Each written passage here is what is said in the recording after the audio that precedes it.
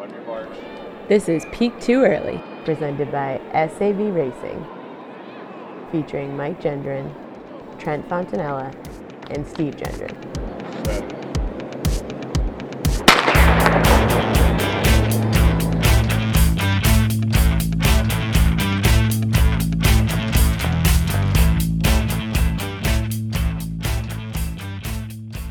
Hey everyone, and welcome back to the greatest running podcast in the world, Peak Too Early. I'm one of your hosts, Steve Gendron, and I'm joined by Mike Gendron, who is somewhere off the coast of Connecticut.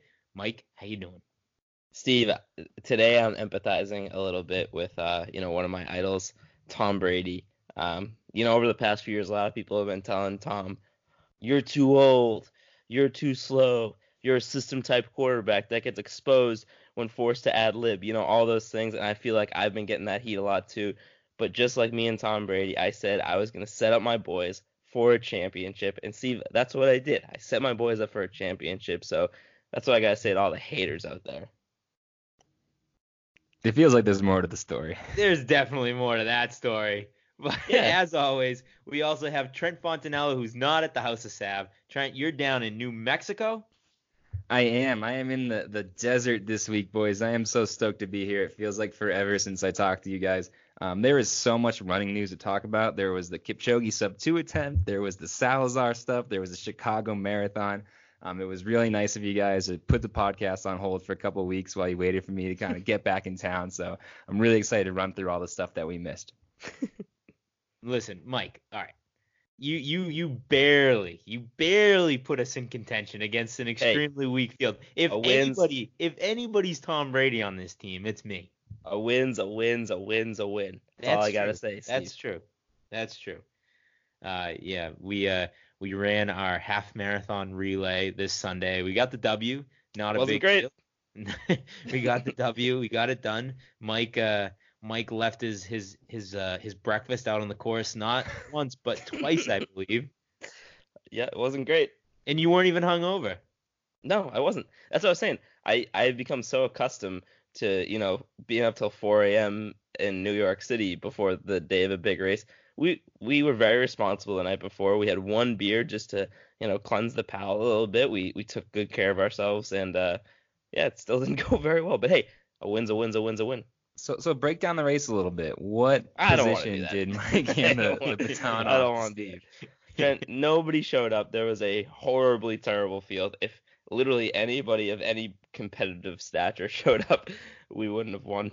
But we raced the competition that showed up, and we won on that day. You know what? That's what it's all about. I mean, we're going to talk to our boy Sam Parsons later on in this podcast, and that's what he's all about. He's all about showing up on race day. It's not about your PRs. It's not about the time you get out there. It's all about competing and winning, and that's what we did. That's right. You better believe it. It's a pretty good Patriots parallel as well there with the soft schedule the Pats have had this That's right. year, and all you can do is beat who's in front of you. I don't want to hear the people. Competition you get, Trent. Don't give me crap about who the Patriots had on their schedule. Don't give you boys crap about who was out there. Peak Too Early just comes to win no matter who's there. That's right. All right, let's not waste any more time. Let's get into our interview with our guy Sam Parson of the Tin Man Elite Training Group. Hey there, Mr. Tin Man. You don't know how lucky you are. All right, so we are here with Tin Man Elite athlete. He just represented Germany in the 5,000 meter at the World Championships. Sam Parsons, welcome to Peak Too Early. Thank you, guys. Thanks for having me. Excited for it. I feel like I should get a beer. I feel out of place here. Oh, you go grab one. You have time. You got some beer in the fridge? I've done enough, as Craig put in his Instagram the other day. We've done enough toxins for a year. Well, we're going to get into that. We're going to get into that for sure. That is the perfect segue, because I was just about to say, when we get to the end of the season, this was kind of something we came up with during cross-country season. Yeah. You do the build-up, then you work your way into taper season, which goes into championship season, which goes into bender season. And it looked like you had a hell of a bender season. I did. I think I might have outdone my bender after my last cross season at NC State. Ender bender, drinking 2 weeks straight through final season. I just love being in Doha, and just like being around the elite athletes was such a cool experience for the first time.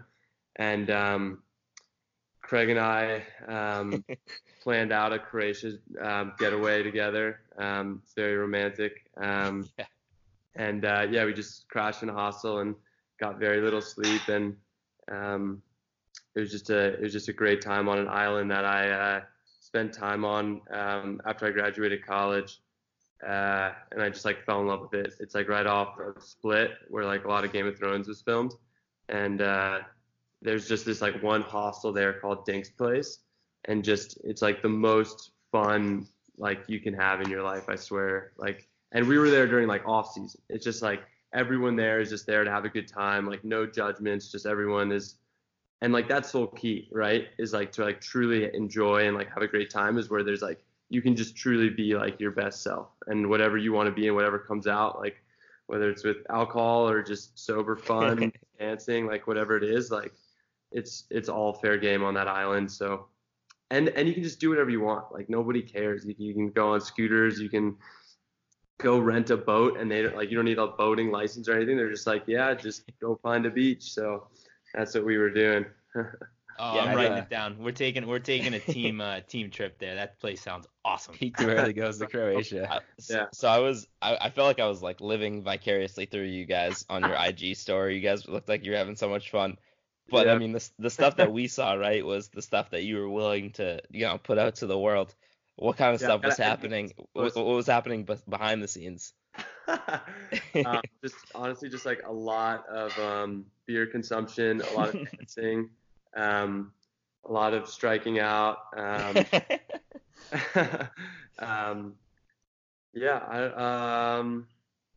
There was like one moment that was pretty funny. So like Craig has this thing. And like you guys know Craig, like I know he's been on the pod. He like hates telling people that he's like a professional runner. And like me, I'm like so new to this game that like I never have been able to like been in a situation like that where like, oh yeah, I'm actually like a professional runner, and we actually just got back from the World Championships. Like I remember like we were like walking into the hostel, and he literally was like, yo, like we're just gonna tell people we like work in marketing, all right? Like I don't want to like explain this shit, all right? And like kind of like right away we were just pre-gaming for a bar crawl, and which happens every single night at this hostel, and just like one of the girls from like Ireland there was like, oh, so like what do you guys do? And Craig was like, oh, I work in marketing for Nike, and I was like, oh, I work in marketing for Adidas. And like as I said that, I was like, wow, that just sounds like such BS. And like everyone there like at the table also was just like sick. And then the first night we just like rolled with that, and then the second night one of Craig's like best friends from his high school days came through, and he was like he got really drunk during the day and decided and we were doing the whole thing like having dinner and like pre-game before this bar crawl again for the second or third night in a row. And people in the hostel, you come in and out, you know what I mean? Like always. So same thing happened. Like someone asked like, oh, so what do you guys do? And Craig's like, oh, like I work in marketing.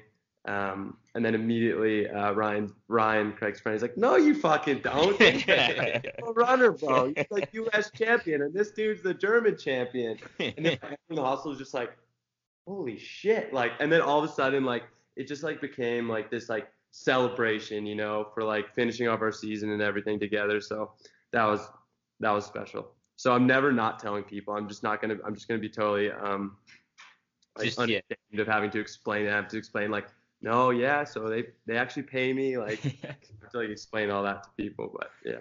I feel like you could have skipped that whole thing and come up with something a little more exciting than I work in marketing for Nike or something like that. Like, I'm an undercover, government agent or something. I don't know.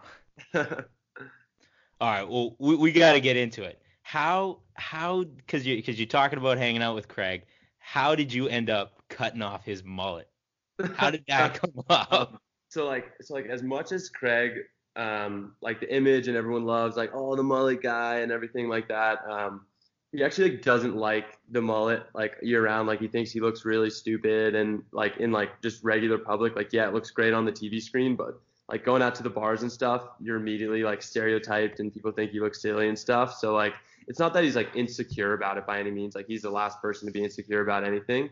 Yeah, he just was obviously upset with his final. Like he really wanted to medal and like do something amazing, and I think that's coming in his career.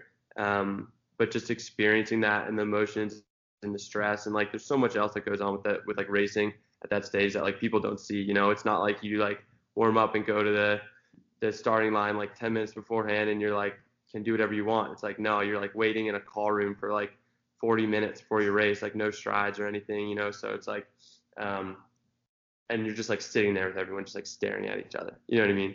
And that can be like quite an experience for people that haven't done it before. And for Craig, after his race he was just upset, and we like just as a part of the course we just started drinking, and he was like, dude, let's cut this shit off, man. Like with this on right now. So I was like, all right. And I just went down to the German physio room and stole some scissors, and yeah, that was nice. That was the end Love of it. Love it. So you gave us kind of Craig's emotions, but tell me about yours. I mean, that's a lot of pressure to cut off like a famous mullet like that. So like, to be perfectly honest, there was like a bunch of like the German distance girls with us also in the hotel room. And like I just did like the showmanship, like cutting off like the bulk. Like I got all the glory for it. But like one of like the German 1500 meter girls, shout out Katrina Granz, I love you. She's the one who actually like, cut it and like cleaned up everything up and made it like look presentable. So Yeah. there was no pressure for me. So you're talking a little bit about how, like, you know, Craig, maybe the image of his mullet he liked, and you know all that stuff, but the attention of it maybe didn't always love. So something that's always interesting to me, and you brought it up, we first contacted you, and you were like, yeah man, I'd love to come on, but just don't ask me how, you know, about my start about running. And it took, you know, every piece of me not to start this interview with that question. But I got you. no, but like, I feel like there's, you know, and I think we're guilty of it sometimes too, because sometimes that's what people want to hear about, right? Is like the popular stories, that one or two things that makes you a different story than the next runner. You know, when we had Craig on, we talked about his mullet, but does it get frustrating for you when like people are asking the same damn question over and over and over again? Like, is that annoying? It was funny that like Reed, one of my roommates, like I listened to like one, like his like third or fourth podcast, and I just like couldn't get through it. I was like, Jesus, dude, like I get it. Tim Manolete is sweet. Like I think differently. Like I get it. You sucked in high school, you know what I mean, and now you're running professionally. Like sweet. Yeah, I mean, it's just I think people want to hear like different stuff, and they want to like figure out like who the person behind the time on the clock is. And I think a lot of the time we find ourselves like telling the same stories sometimes, and like like creating the platform that we did like with the website with like Tin Talks and stuff like that. Mm-hmm. It's like giving ourselves our own voice that we can just talk about like whatever we want and like rant about whatever we want. And that's like a big reason I wanted to do this podcast with you guys, just because I thought we were gonna just like we did for the first 10 minutes here. Now we're just talking about like stuff we do. I mean, that's the stuff people want to know, right? You know, Yeah, like it's exactly. like people want to like know, like I said, the person behind the time, much more than like, I mean, I'm sure there's people out there that would love to know like every workout I did before World Championships and stuff and everything like that, and how, I was 5'0" my freshman year of high school, you know, just like with a big. All right. No, this is not. Yeah. Yeah, I hate to break it to you, Sam. I don't care about what workouts you do. Get some good stuff. So what do you do? Like, what do you want people to know about you? What do you do other than running? What would you consider your hobbies to be other than the sport and traveling to the world and exotic places like Croatia? Yeah, like I truly do, like deep in my heart, like want to make the sport better. You know, like it's such a like deeply ingrained in my DNA, and like I always thought that I was going to be able to do that with like creating product, is like making something, as far as like I always wanted to go work at like Nike or Adidas. No, just kidding, just Adidas always. Just make a shoe that like a kid puts on and they're like, holy shit, I'm flying. You know what I mean? Or like makes them want to get out the door. that was like originally my dream. And then all of a sudden, just getting a little bit quicker year after year. And that kind of just, that call to come back to the sport kept coming back to me. So I do like to consider myself a creative. I like work on all the Tin Man stuff, like all the product you see, you know, those are like designs that I've worked on, like color schemes that I've come up with. Obviously working with the guys on the team and like getting their consultation and all that stuff. But that's like my full-time job, is like working on that stuff, on like the creative direction behind the team. And that's really cool that Adidas gives me the reins to that, and that it's something that we all built. So outside of being like a creator, a creative, and like building and designing and doing things like that, I do love adventuring and getting out of like my comfort zone, whether that's like with people or that's you know, climbing something that, you know, might be a little bit outside of my comfort zone, or jumping off a cliff, or, you know, doing whatever, you know, like traveling by myself, sleeping in my tent, like whatever that may be. So yeah, stuff like that, I guess, is how I want people to know me, is like I have this I don't want to call it corny just because it like drives me a lot in running. It's like, and I say it all the time on my Instagram, like embrace the fight, you know. But like the flip to that is embrace the life, you know.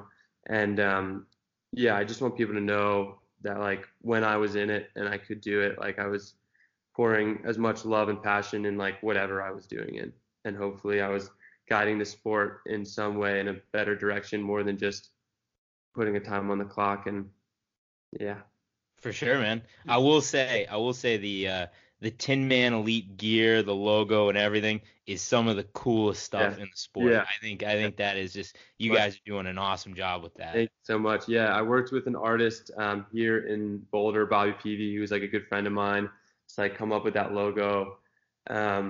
And it was just cool to like do something like by hand locally, that I got to like really work with him on like every single piece of that logo, and everything that we'll ever do has so much like meaning and a story behind it, you know. And that's just like from when I used to work at Adidas in sports marketing, just like and like the design classes and the dance classes or whatever those classes I took in college, like all of that gets poured into this now, like creatively, and it gets, you know, it gets me going. Like I truly do get just as much fulfillment as like I'm really hyped right now. With like, we're dropping our gold collection tomorrow. And I'm so excited just to get it out there and have people wearing it, you know, because like whenever we get tagged or someone like tags me in a post and they're wearing Tin Man stuff, you know what I mean? Like that brings me just as much happiness, I swear to God, as like a PR does. Like truly, like I get so hyped on that, knowing that someone's out there like repping something that I had a part of, you know, that I like got to create, you know. I think that's like the coolest thing. That's awesome. There's a awesome picture on your Instagram, Sam, of you guys like getting Slurpees after a long run, and somebody just has like permanent marker like written on their shirt, and it says like Tin Man Athlete or something like that. Is that going to be released in the gold collection? You know, our first ever shirts were just Sharpied on, like at Club Cross. It wasn't like 2 years ago. Like all this has happened so quickly. We literally Sharpied on our own shirts. We wrote Tin Man in like big Sharpie writing, like on Hanes t-shirts. And like, that was the start. That was the start, you know. Like we didn't have any funding. We didn't have any sponsorship. Like that's just now starting just now, you know. Like it might all look all glamorous on the outside, but we were doing everything by ourselves, hustling for it all. So like we definitely want to do like a homage tee at some point, where it's just awesome.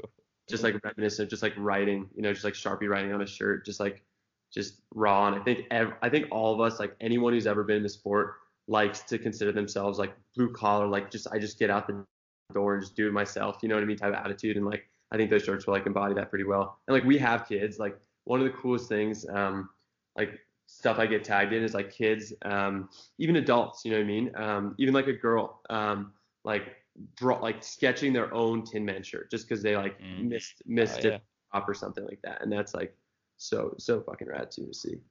We can definitely relate, because when we first launched our podcast, the three of us were running Boston Marathon, and we wanted to kind of like, you know, kind of use it as a little bit of a marketing push. We were kind of like handing out cards while we were running, and we wanted to make sure we had shirts. And so the night before, we had shirts and we were ironing on letters, you know, Peak Too Early podcast. That's so awesome. like falling off. I relate to that. That's so funny. That made me laugh so much right when I heard that. It was like 7 o'clock the night before the race or something, and here we are ironing it on, realizing we're misspelling stuff, having to redo it, and they were complete one-time shirts, right? As soon as you like tried to wash it, the letter just came right off. It was great. It was perfect. All right. So here's a Tim Man question for you. So All right. every team I've ever been a part of, especially like, running, college and stuff like that, a big part of the culture is busting each other's balls, right? Like getting on each other, right? Yeah. My boys, whatever. I'm short. They'll get on me for that. I'm balding way too early in my life. Whatever. They'll get on me for that. What is it that they're getting on you for? Like, what are they busting your balls for? Oh man. Maybe Drew can answer this. Yeah, let's go. Yeah, Let's let's get get a him little in here. guest appearance. What do you guys bust my balls for the most on the team?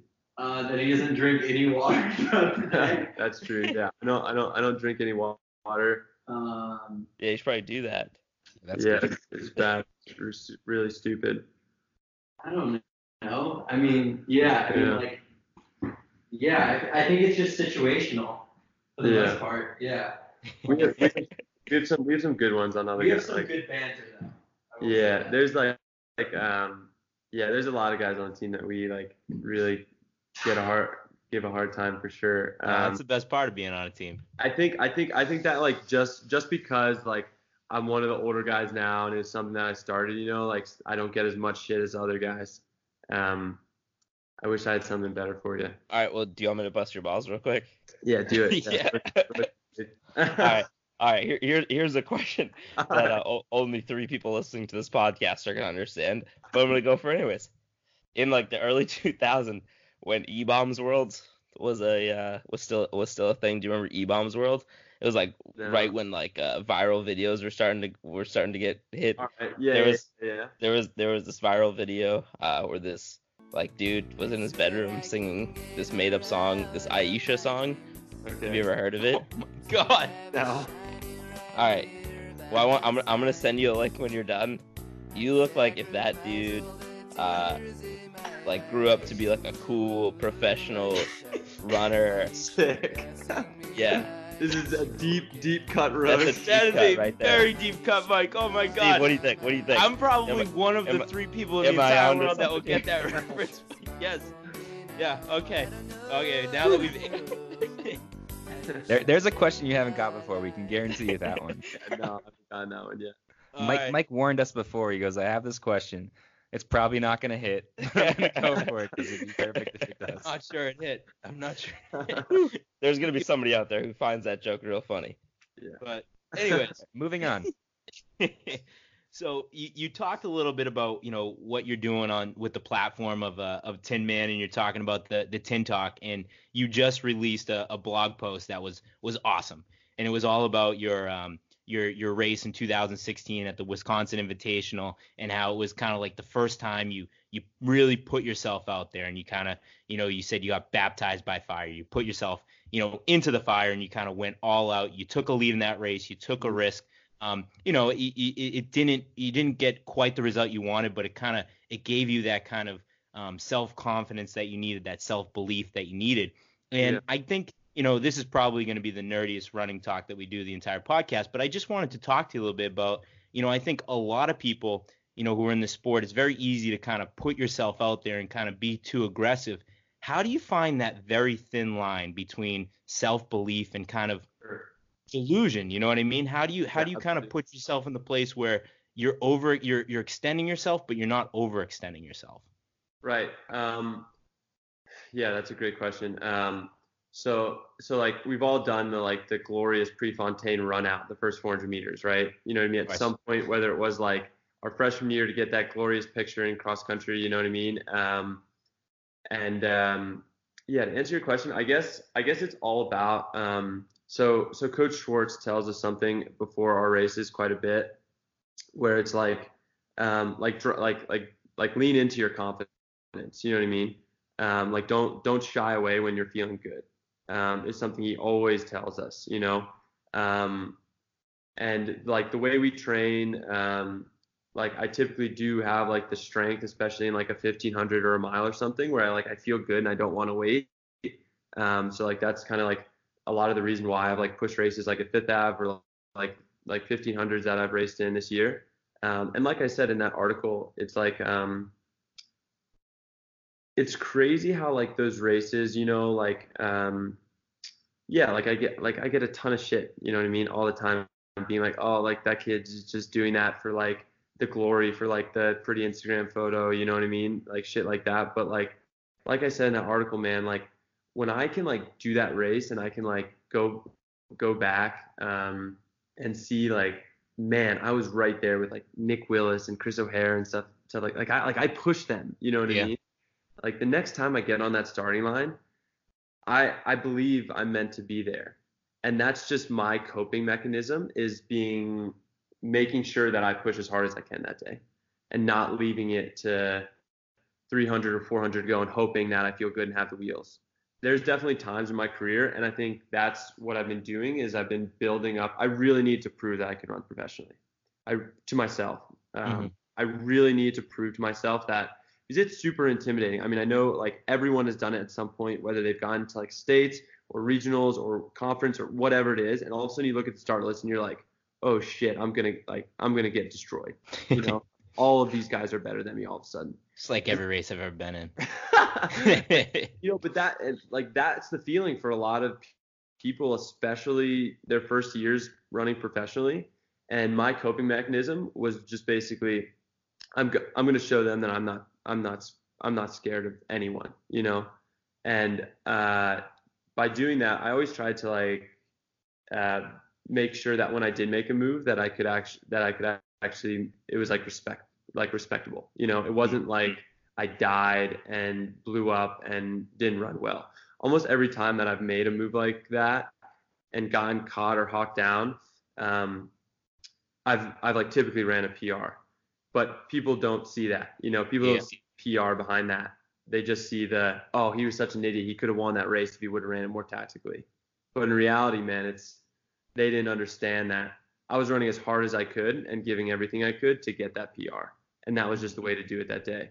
And later on in my professional running career, when all of a sudden I'm the one that's, you know, dictating races and there's younger guys shooting off to try to break me, I'm looking forward to those days too.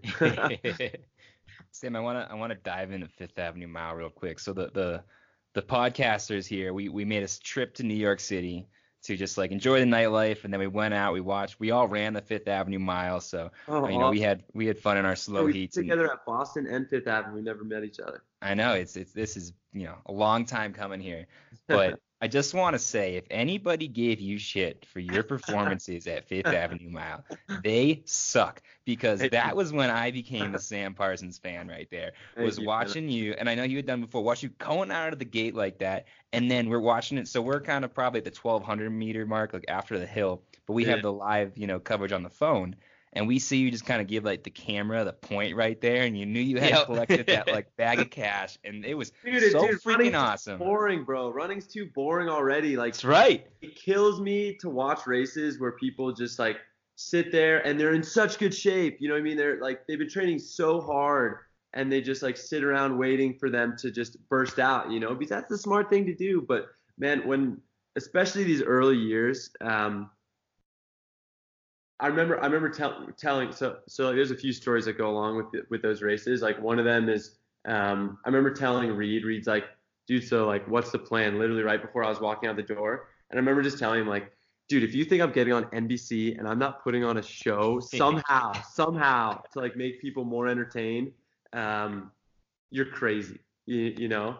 And like I remember right after the race when I did that, Reed was like, well, you got your show, you know. And the other part about that was I had no intention of doing that either year. Hand to God, I never planned on making those moves either time going into the race. I had no idea that was going to happen, that people were going to let me go like that. I remember talking to Johnny Gregorek, one of the best guys on the running scene that I love, one of my best friends. Friend of the show. Yeah, no better person to get dinner with before a race than Johnny Gregorek. I mean, I just laughed my ass off the entire time. But I remember him telling me, because I'm scared shitless before my first Fifth Ave.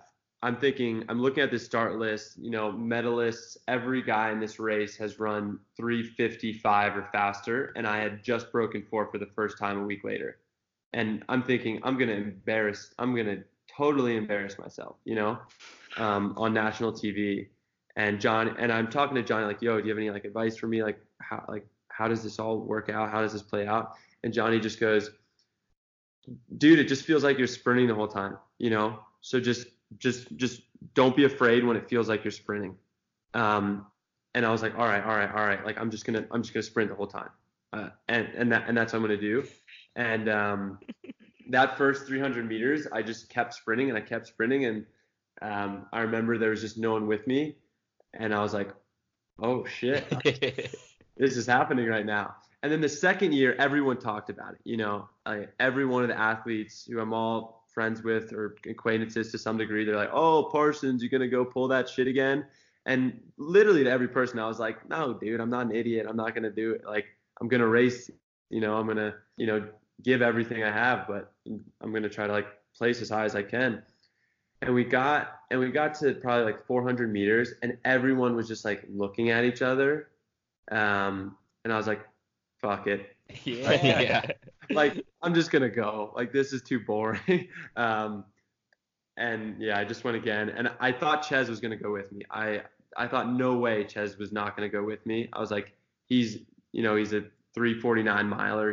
He can run 1:55 through the. By the way, the splits are always so off on the YouTube when you go back and watch it. It says like, oh, they went through in like 2 flat. No. It's always way faster in person. Like when we see those clocks, it says like 1:50, 1:55, 1:54. Jeez. But for whatever reason, like on the TV when they play it back, they're like, the announcers are always like, yeah, well, they're not going that fast. It's like, no, you went out in 54, But I guess that's how it plays out.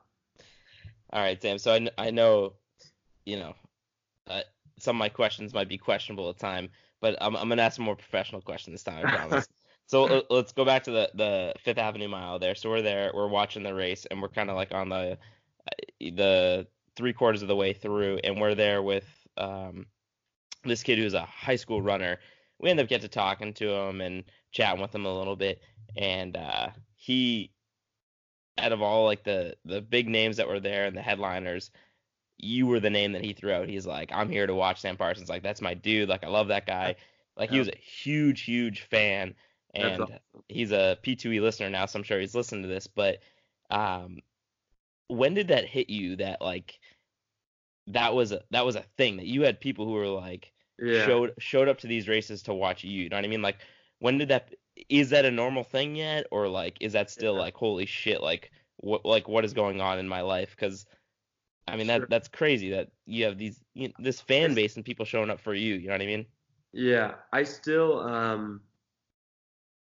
have, and I don't know how many professional like runners on the scene feel this way, but I still feel like the stupid freshman in college, that I was, and it's just like, how did this happen? I remember literally being on the starting line at Worlds, next to like Henrik and Chalimo and Barrega, and I was just like, what the hell? Like, and like that's still the feeling I get, and that might be bad. And the fans, they come along with it also, I think when whether it's like a kid or an adult or whoever it is, like come up to me and like show me that love and like show me that vulnerability to actually like say like, hey, like I think you're super rad, like I thought Dave Torrance was the man, like watching him race and the way he raced, shooting out for the lead, like gunning for the win with 300 go and holding on for that win. And I never reached out to him and like said, yo, like you're such an inspiration to me. And I wish I would have. Like that's a huge regret of mine. I literally had like Instagram stories of him before he died, but I never reached out to him, and I wish I would have. So when kids do reach out and say something like that, and I always think back to that story, and I think it's so cool when people can be vulnerable enough and they don't have to be like machismo and like can show that love. And I do think that's a special thing about running. But to answer your question, there has been some moments where it's like really hit me because, you know, you go from like these bubbles, right? So in high school, you know, like the guy who owns a running store is like, dude, you're crushing it, you know. To then to college, then there's kind of like the surrounding schools and North Carolina. They're like, dude, you're doing great, you know. And then all of a sudden, you know, there's moments where like a kid from, you know, Thailand or Japan reach out and they're like, hey, thank you for everything that you've done for me. And it's like, what? You know, I just post on Instagram, you know? And that's super inspiring. And like I told you guys kind of at the start of this podcast, like it is my dream to like push and affect this sport in like a real way. That when all this is said and done and I like hang it up whenever that is, whether it's next year, 2 years or 10 years from now, I have no idea how long this is going to last and how long the heart will be in it.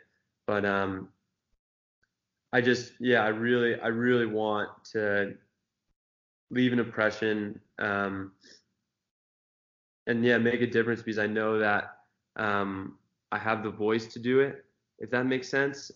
I know that there's something in my heart and there's I want to speak and I want to tell people my story and I want to inspire them. And man, there was one moment I'll share was with after Oxy this year, and we kind of captured it on our YouTube channel, and like I think it was like episode 3 or 4 of Insights in Man Elite. And we finished this race, we're warming up for this race.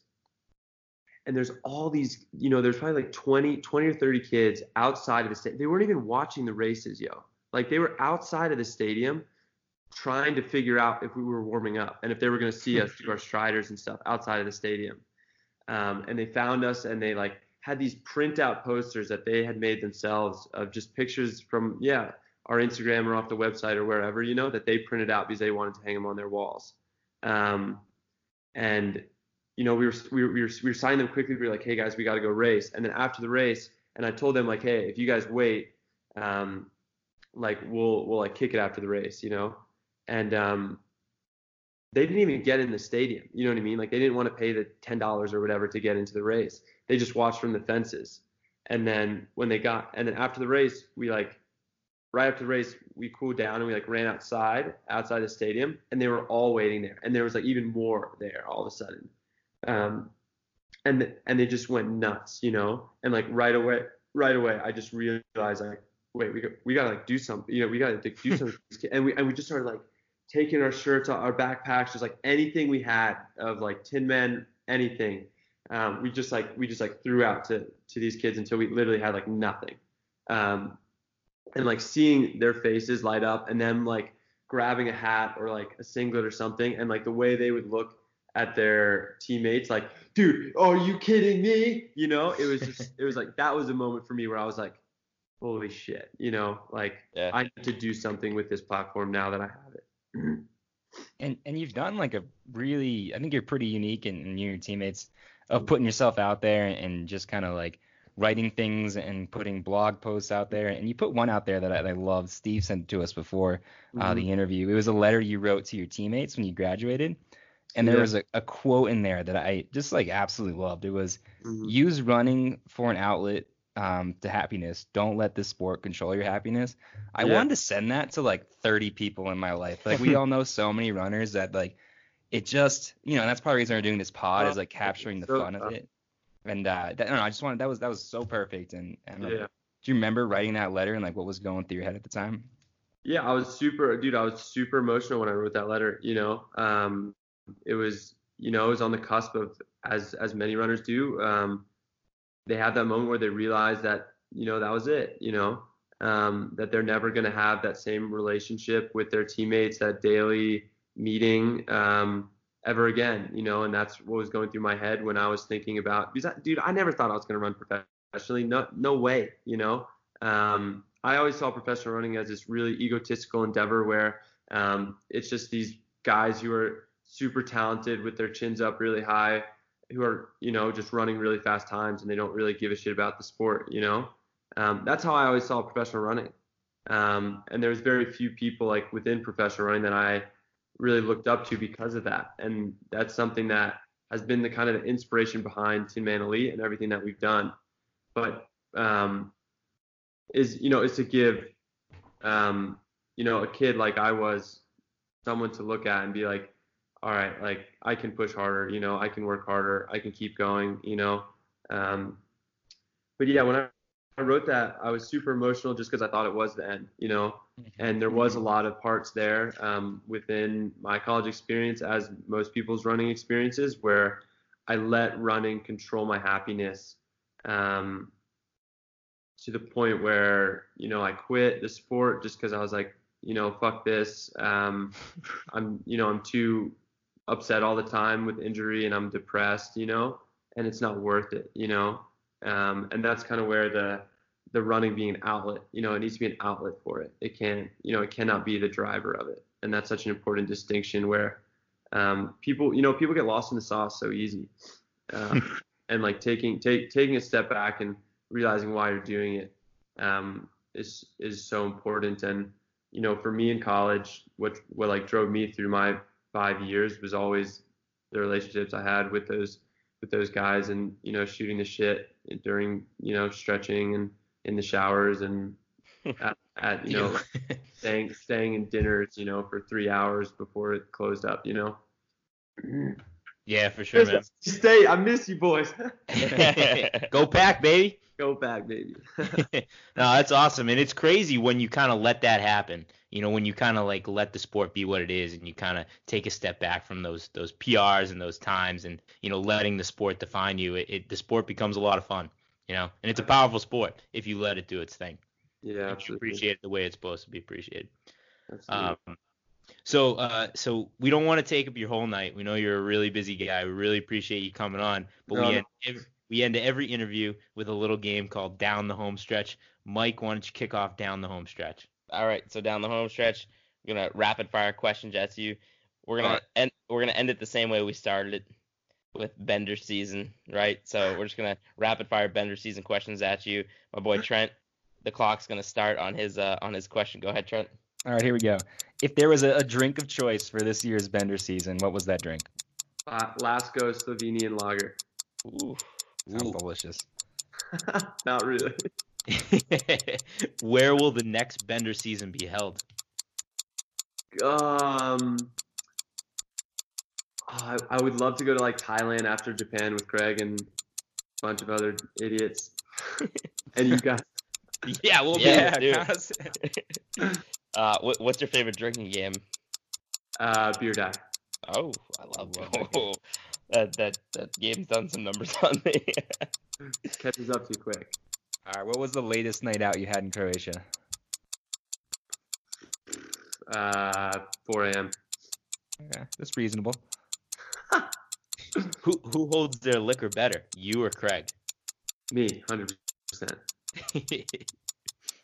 Was there ever a point in Bender season where you're like, yeah, I don't think I'll ever go back to running? It was the first time I forgot about running, and I was so dialed in, and like I said in the Baptizing Fire article, it's been always just so dialed in to get to that next level, like professional level. And during that Bender, it was like the first time I was like, no, I'm not going for a run today. And that was good, that was so good. That's what it should be, yeah. Important. All right, give me the one song that was the soundtrack to this year's Bender season. Good one. Man, what was that song called? Yeah, that's a good question. This is the most important question of the interview so far. Yeah. For those of you just listening at home, Sam's on his phone, just trying to pull it up. We'll play a little a section of it, I'm sure, on the pod.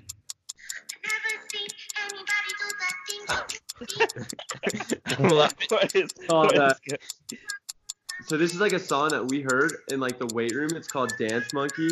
Dance Monkey, love it. We like heard it when we were like lifting in St. Moritz before Worlds, and we just like died laughing when we heard it because it's like a pretty weird electro song. And then when we were like really messed up in Croatia, like dancing, it like came on, and like Craig and I were both just like, dude. Dance Monkey. All right, last question. How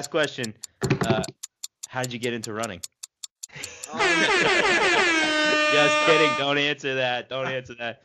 Oh man, Sam. And was really good at it. And Man, Sam, thank you so much for coming on. This has been a ton of fun. We're going to be cheering you and the rest of the Tin Man Elite guys on into 2020 and hopefully making a run at the Olympics. Yeah, thank you so much. I appreciate the time, guys. Enjoyed it. Yeah, and beers on us at Coogan's next Fifth Avenue Mile. Yeah, definitely. Yeah, let's do it. Brother. So sweet, so beautiful, and every day like a queen on her throne. All right, this interview with Sam Parsons is brought to you by The Feed. The Feed is an online nutrition vendor and the #1 resource for athletes. The Feed offers everything you need for training, racing, recovery, sleep, anti-aging, weight loss, and heck, The Feed even carries products that can help cure a hangover, which Sam probably needed during bender season or for a post-race celebration. The Feed carries over 200 brands of the best sports nutrition, recovery products, and supplements, whether you're looking for hydration products, gels, energy bars, foam rollers, CBD products, or quality supplements. The Feed carries it all. Brands like Muritin, Goo, Honey Stinger, Cliff Bar, Infinity, RX Bar, Vital Fit, all of your favorite brands are available at The Feed. Go to thefeed.com, use promo code P2E15 for 15% off your order. You gotta do it now because, listen, folks, the offer is coming off the table November 31. If you use it before then, you'll have it for the rest of the year. You gotta use it now. Thefeed.com. Go there right now. Guys, we promised the listeners last week we were going to get into the weeds on some cross country because that's what we've been looking forward to since the beginning of this podcast. We're not track guys. We are cross country guys through and through. We just put up with track because we have to. We put up with track so we can get to the cross country season, the real sport in our eyes. So we're going to break down a couple of the two of the biggest races of the season leading up to nationals. Nutty Comb Invitational in Wisconsin, which was pre-nationals last year, and the NCAA pre-nationals race. They happened on the same weekend. Both very important to the power rankings and the coaches poll and the standings. And so we're gonna dive into some of the results here and just kind of talk about what happened and how the rankings changed a little bit. Steve, before we even dive into it, can I ask you a very ignorant question? Why? So you have the pre-nats. You have people are going to be racing at the course for nationals. Why aren't all of the best teams in the country going to pre-nationals? Why are it's split that half of them are going to Nutty Comb, half of them are going to pre-nationals? If I'm setting my team up I want to be seeing the best teams in the country and running the course that nationals is going to be on. Why isn't everyone going to pre-nats? I mean, I think there's two things there. I think people like running in Wisconsin. I think people like the Nutty Comb Invitational. So I think that's one. And the other thing is there might be some strategy involved there. Maybe they don't want to show their cards. Maybe they don't want to show how they stack up and they want to save that for nationals. You know what I mean? I think a lot of coaches like being totally on the radar and not, like Steve said, showing your cards. I also think there's something to be said about just the makeup of your team. And if you don't want them going out, if you're training through it real hard and you don't want them to go out and maybe they're not ready to peak and they get their ass kicked or something like that, you don't want to, mess with the psyche of it. So I kind of like that. I kind of like the people that are like, nah, I'm not going to do what everyone else is doing. We'll do our own schedule. We'll be able to peak, at the right time. At the right time, early. Not peak too early. Yeah. I mean, I think it's good for us because it doesn't, I mean, I don't want to, before nationals, I don't want to see all of the elites on the exact same stage so that we kind of know, on paper what should happen at nationals. But, I mean, I think the people who didn't show up to pre-nats and aren't getting exposed to the course, I think we all know how important getting exposed to the course is. I think they're at a disadvantage. I think the people who show up to pre-nats have a slight advantage now. Yeah, yes, no. I mean, these elite college cross country courses, I mean, they might as well be glorified tracks with grass. You know what I mean? That's true. It doesn't matter. It's small. It's easy rolling hills, on grass. There's nothing complicated or difficult. You just follow the golf cart. It's all the same when you get to it. It's kind of like that mental toughness game of being you don't need to go to the course in October. We're not going to waste our time going out there. You'll just show up a day before, get a warm up on, and be good to go. Fair enough. So some of the big storylines from this weekend. If you look at the coaches poll, NAU at the top of the coaches poll, the power ranking. Guys, I don't see anybody being able to get these guys off. I mean, they're looking like they're going to continue their dynasty, their kind of reign of terror at the top of the cross country on both the men's. The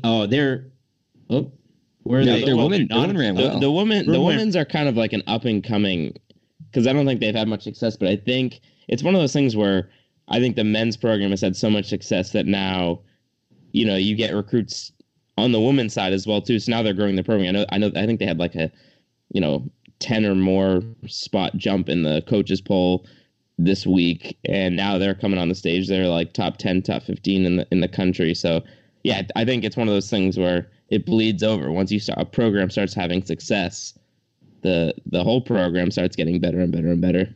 I read something about the coach of NAU who coaches both the men's and the women's team. He was more pumped up about the women's like strong showing at Nettycombe than he was about the men just absolutely like walloping the field. It was such like an expectation that the men would dominate, but he was pretty pumped that his women, I think they gave him in 6 or something like that. And he was psyched up about it. And then number 2 on the coaches poll on the men's side, BYU, with just domination at pre-nats. I mean, it wasn't even close.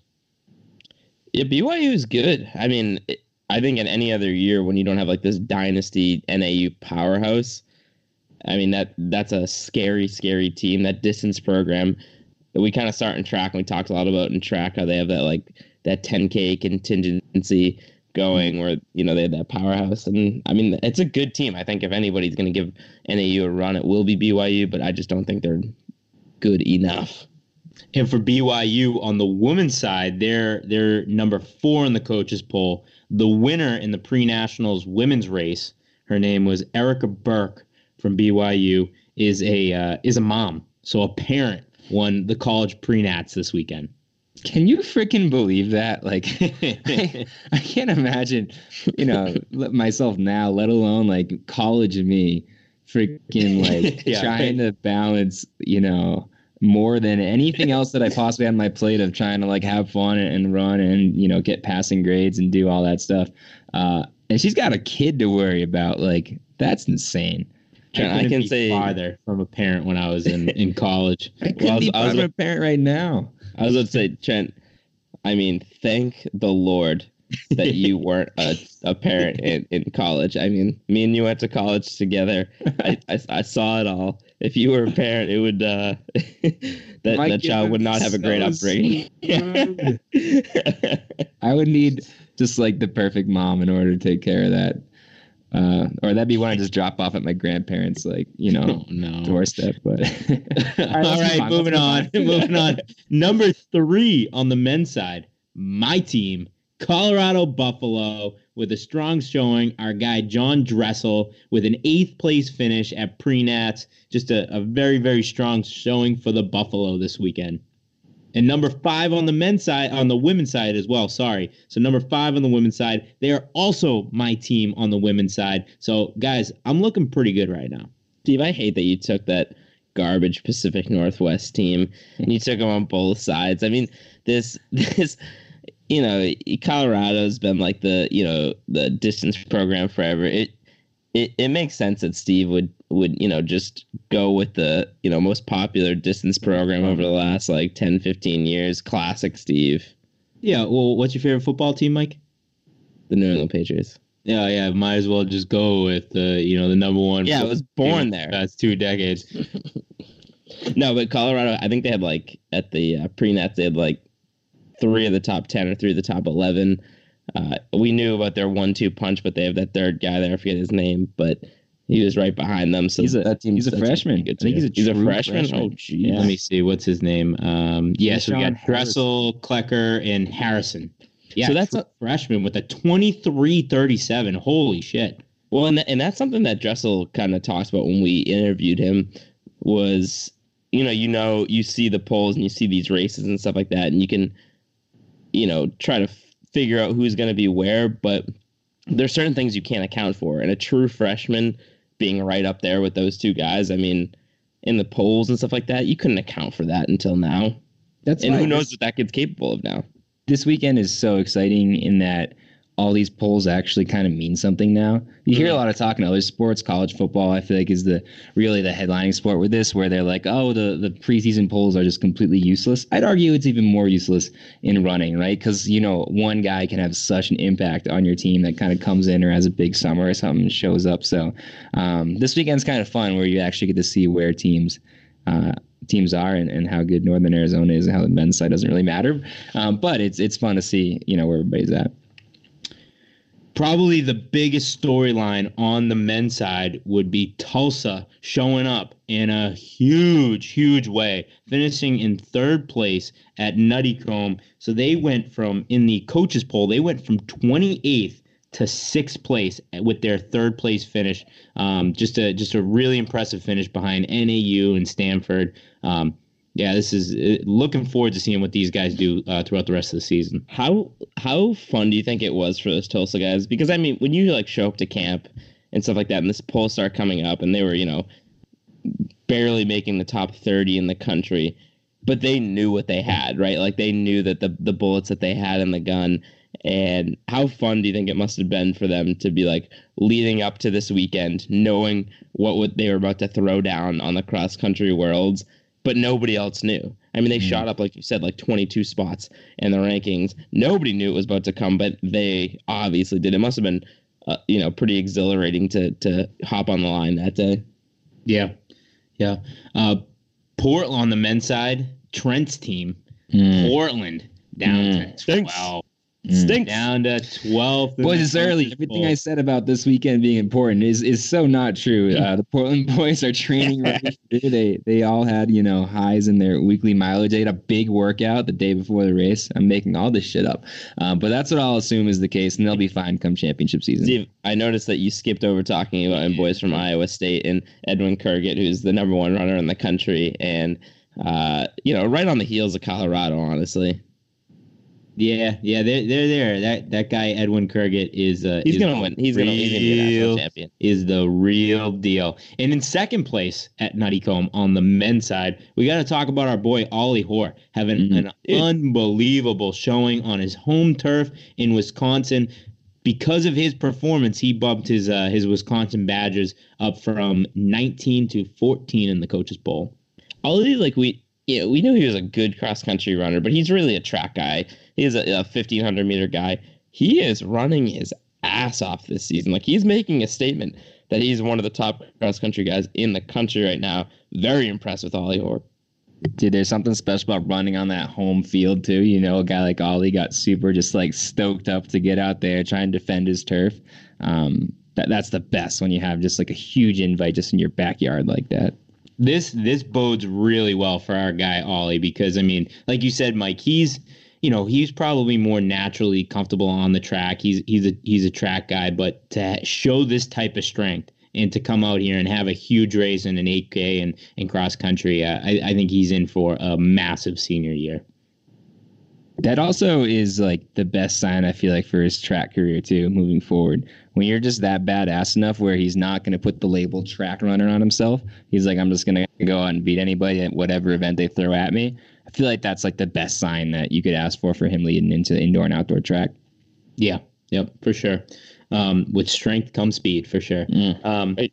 Couple other notable finishes in the coaches poll this week. We got Oregon and Boise State look like they're on the rise, and NC State and Syracuse on the men's side look like they are falling a little bit in the coaches poll. So, like I said, this doesn't mean a whole lot. I mean, we still got nationals, we still have the championship season to come, but it's a strong indicator of where we're going to be in a month. Yeah. I mean, like Trent was alluding to earlier, I think all the coaches polls up until this point were speculation. But if your top guys aren't getting on the line at this point, and we don't have an idea of where you're at, then you're in trouble. Yeah, it's kind of incredible how big a drop you can have from one weekend, right? One bad race or one thing where you guys aren't racing all out and the media doesn't know that. You get a team like Syracuse dropping 16 spots and Oklahoma State and NC State dropping 13 spots. It'll be interesting to see how teams like that rebound to something like that. Yeah. And quickly, before we wrap up our cross-country analysis on the team side, just kind of wanted to quickly recap some of the coaches' poll standing on the women's side. Kansas up to number 1. Then we got Stanford. Then we got UW. Sorry. It was Arkansas. Arkansas. That's on me. That's on me. I thought you understood that. That you understood what I was saying. I should have known better. I should have. Arkansas. Sorry. I did it on purpose. I didn't think that it was Arkansas. So hold on. Arkansas. Hold on. When you're reading off the coaches, I thought you knew what I was talking about. I don't know if this is Arkansas. Arkansas. I feel like people say that sometimes. Yeah, it's Nobody says that. like saying bagel, bagel. Literally, nobody says that. Arkansas. Come on, people say that. No, People like You didn't have any questions about me, like why I said Arkansas. You think I was just being heard like Kansas. Arkansas? Like we love Kansas. I just Steve, heard you should know that Kansas is hear nowhere. Arkansas. Yeah, and did you really think that Kansas KU was any good at women's cross country? I wanted to talk about it. I was like, wow, I must have missed them in the results. Yeah, no, it's God. Arkansas. Yeah. Okay. Arkansas. Jesus Christ. All right. Arkansas, number 1, then Stanford, and then we got UW up from 8 to 3 on the women's side. BYU with a strong showing on the women's side. My team, Colorado, on the women's side, number Classic. 5. And then we got NC State, number 6, Wisconsin, number 7. Amazing race for Alicia, what's her last name? Monson, senior from Wisconsin. You know, she's looking like she's making a run at the top runner in the country this year. It's going to be fun watching her kind of going into nationals. So Wisconsin, number 7. Trent's team, Michigan, at number 8. Followed right behind by Michigan State, Florida State, NAU, and then Mike's team at number 12, New Mexico. Yeah, not a great weekend for my girls at New Mexico. We had my girl Winey Kaladi finished 2nd at the Nutty Comb. That was a nice performance, but besides that, we dropped from like 4 to 12, so not feeling great. Tough go at it, Mike. Yeah, my Michigan team, I think they dropped 1 spot, but I still feel pretty good about them. They had a nice little 1-2 finish. What was that clip you sent Steve over of the Michigan girls just crushing the field? Yeah. Did you want to talk about that? It's just Michigan just absolutely dominating the open race. But yeah, no, it was hilarious because it looked like Alice Hill was in the lead and Emma Sloan was kind of right behind her, and they had a commanding lead on the field. It looks like they were leading by almost 30 seconds, and they were kind of easing in. And listen, like I get it. Like you want to win, like you want to get that W, and even if it's against your teammate, that's fine. But you pick up the pace and you kind of try to cross the line first. This girl, Emma Sloan, just kind of sat right on her heels, and then right at the finish line, jumped out in front of her and out-leaned her at the finish line. It looked like they were finishing a 100-meter dash, just kind of leaning for the tape. It's like, what are we doing here? Like, why are you doing that to your teammate? And I just cut the whole discussion that we just had out of the podcast. But I think it's worth noting that we were like looking for them in the like varsity race, trying to like make sure that we had our facts right. I mean, it was the open race. I mean, it was to win the. This is also to like win the JV race here. So we were talking at the beginning of the podcast about you guys racing the competition that you have. Those girls, my Michigan team right there, they were signed up, for the open race, and they dominated it, and it was awesome. But my favorite part about that finish was so the one girl goes in and kind of out-leans her, and the other girl does the classic, like, holy shit, like, I did not see this girl come, and then she tries to do the rebound lean, and it was just too late. It was like lean, like, oh, lean, and just she lost it. It was great. Oh, man. Yeah, classic. Yeah, race that doesn't mean anything. Got out lean your teammates. I don't know, man. That's I feel like that's gonna tear away at the fabric of your team. You can't try to out-lean your teammates. But these girls are all about winning. That's what I like to see. They're all about winning. I would have tried to out-lean the shit out of you. And then I would have done the like, oh snap, and like gone to like pull you back or something. But, Yeah, but I think you would have done it, and then you would have turned around and laughed. Yeah, Like, these definitely. girls just wanted to be each other. Yeah. Oh man. Any other observations from this weekend of cross country? Yeah, I mean, well, first of all, credit to us because that was a pretty damn good recap of this. You're not going to find that kind of cross country recap anywhere else. But one guy I did want to point out was from, I believe he's from Oklahoma State. Is that right, Trent? yep, that's right. From Oklahoma State. So this guy, Isaiah Rodriguez, he was a redshirt freshman last year. And like out of nowhere, nobody was expecting him. Finished third in the country at NCAA cross country championships. Then like ran like one or two races indoor track, disappeared for indoor track, disappeared for outdoor track. Dude's a complete mystery. Nobody knows what happened to him.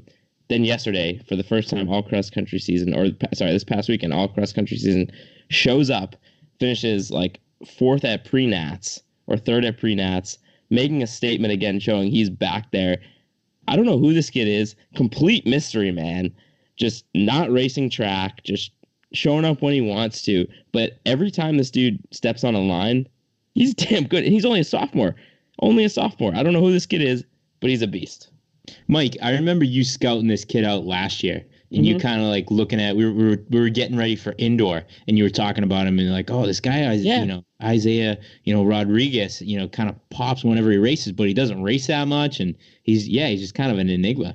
So I reached out to him and talked to him after cross country season, and we kind of had back and forth, and I wanted to talk to him during track season, so we kind of put it on hold, and then he just never raced again.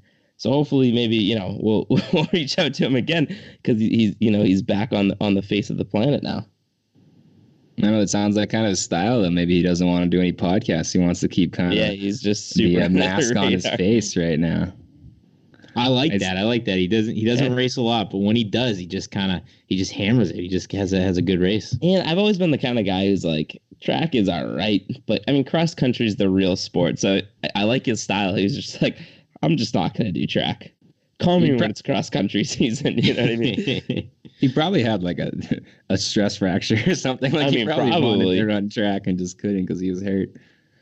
Yeah, maybe it's like not that big of a mystery. Maybe it was like headline news. We're just super ignorant and didn't know. I don't know. Freshman phenom sideline with yeah, we missed it. Whatever. Who cares? Guys, we are in, with all, watching cross country this weekend. We are in the heart of fall, just beautiful running weather. It doesn't get any better than this. It just kind of brings back like all the feels and all the emotions of being back, like out at the, cross country meets early in the morning. So I was just thinking about that earlier today. Yeah. I mean, I don't know. I feel like there's what you're talking about. Let's see if there's like those emotions, but also like the the physical things you show up to a cross country race that everyone can relate to. Everyone who's done cross country can relate to. There's whatever. I'm not trying to get too graphic here, but I mean everybody who's been at cross country, we know how it goes. You show up to a cross country race, you're nervous as hell. You're waiting for your race. It's probably like 3-4 hours till your race goes. You've been hydrating nonstop, probably way too much, and all they got is just like a line of porta potties. You got to stand in your damn porta potty line forever. It usually turns into like a battle for a porta potty. There's no real etiquette in the cross country race. It's not like a well fashioned line. It's just kind of every man for himself. You get to a porta potty when you can, then you get in there, and it's like, freezing cold. You're shivering in the porta potty. You probably got your music in. You're probably listening to like your Kanye West pump up music at that time. You're getting ready, and everyone, they got that like tiny little like 2-inch by 3-inch mirror. You're looking at yourself, like trying to give yourself a pump up speech. Single it over your nose. Yeah, exactly. That's like the most relatable cross country experience. Everyone was at it. If you haven't had it, you're lying. You're absolutely lying. One key detail though, and that's that there's no toilet paper in the porta potty. So either you had to remember to bring your own, or then you gotta like kind of walk out and just kind of get in line for another one to try and grab that toilet paper. Yeah, there's never enough porta potties. I don't understand how hard it is to just get more porta potties for a cross country race. So there has never in the history of cross country races been enough porta potties. guys, the experienced cross country runner always has a roll of toilet paper in their backpack ready to go. Absolutely. Yeah, I mean that's a must. That it's like singlet, number, spikes, toilet paper. Those are like the three most important things when you're packing your bag the night before. We went to go watch our brother run cross country a couple weeks ago, and just being out there, and it's just like. I walked by like one of the team tents and I just got a hit of like the icy hot, like Bengay smell. And it's just like, that just smells like cross country. Steve, our high school coach used to have us like put it on our lower back because I felt like it was at your core. It made you, but somewhere around like the halfway point of the race, the sweat's dragging that down to your buttocks, and all of a sudden you get icy hot down there. It's not a very good experience for anybody. Your coach used to tell you to put icy hot on your lower back. On your lower back, yeah. No, that is the most junk science coaching I've ever heard.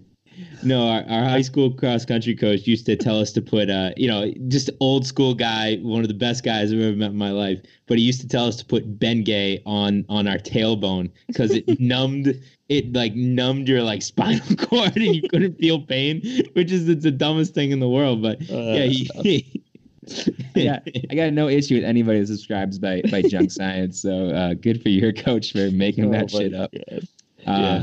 Related to that, just like an awful cross country memory I had, and I don't want to throw names out there, but in high school we did the old upperclassmen tell you to put icy hot places, when you're the freshman, a little hazing on the freshman type of thing, and so I'd rather have it in my lower back than be hazed and put it places. And that's maybe the worst memory of my high school cross country career. So you guys talk about the fond memories of the porta potties. I'll tell you the awful memories of the icy hot where it shouldn't be. That explains so much. I know why you are the way you are now, Trent. Scarring moments.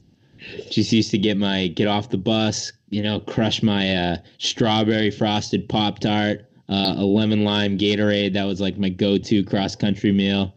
No, yeah, just all the memories flooding back this time of year. It's the best time of year. I love cross country. It's awesome. Did your high school cross country coach tell you to eat Pop-Tarts too before he actually 100% did. He told us because it was like the perfect amount of sugar and like previous. I can't eat Pop-Tarts anymore because it's my body has become accustomed to eating them before races when I'm like nervous and my stomach is like, I got butterflies. So every time I eat a Pop-Tart, it like makes my stomach upset now.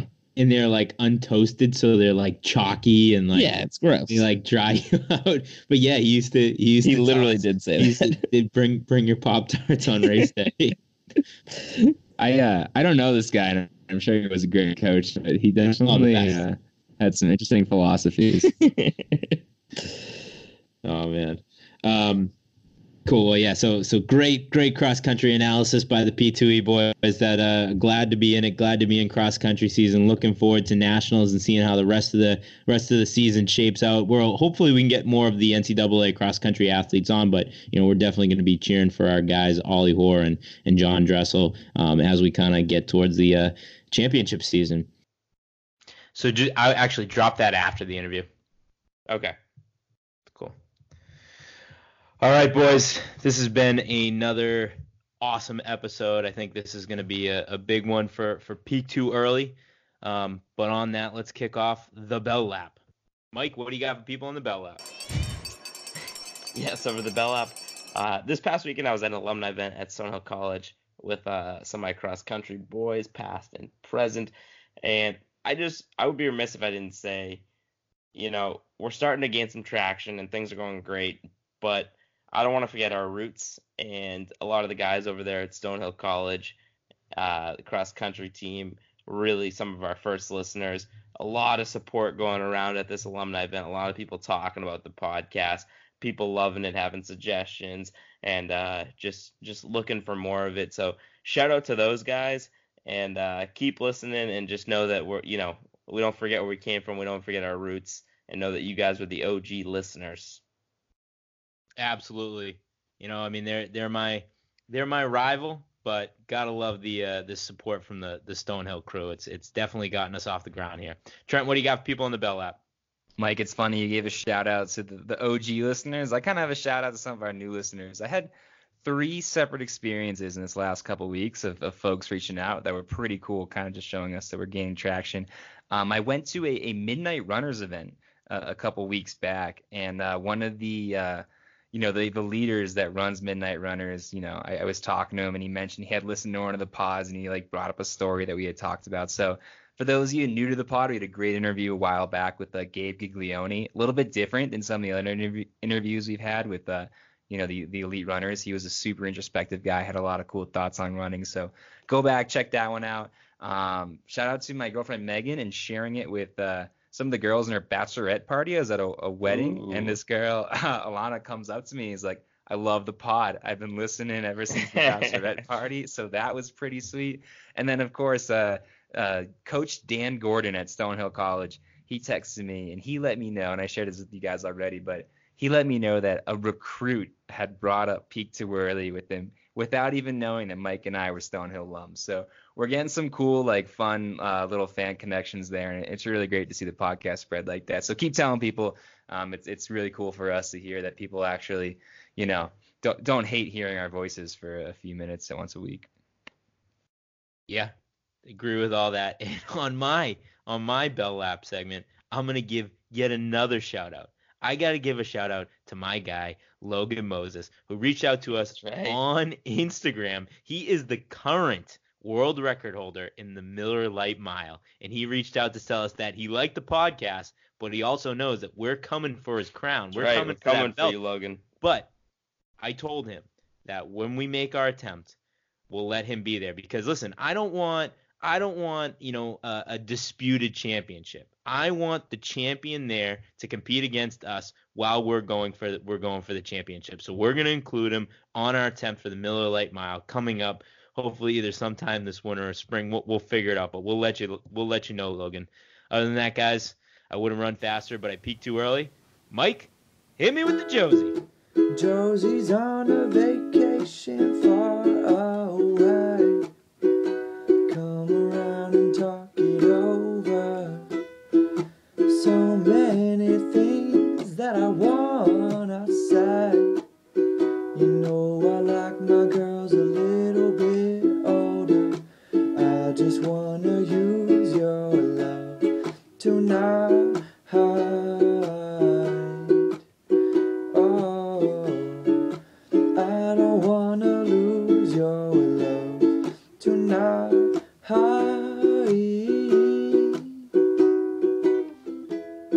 I ain't got many friends left to talk to. Said I have an appointment today at 6 p.m. Unfortunately, we can do 5 p.m. or 7 p.m. So yeah.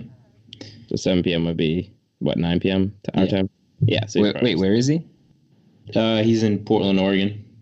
Wouldn't that be 10 p.m.? That would be 10 p.m. Oh, fuck. They just pulled a feed, dude. Oh, my No, because he told me he was in Mountain Time, but I'm just realizing from his stories he's in Portland.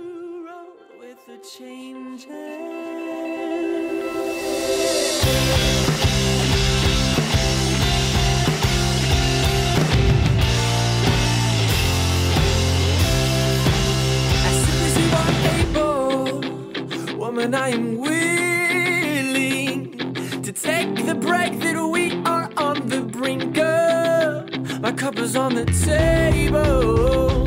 Love is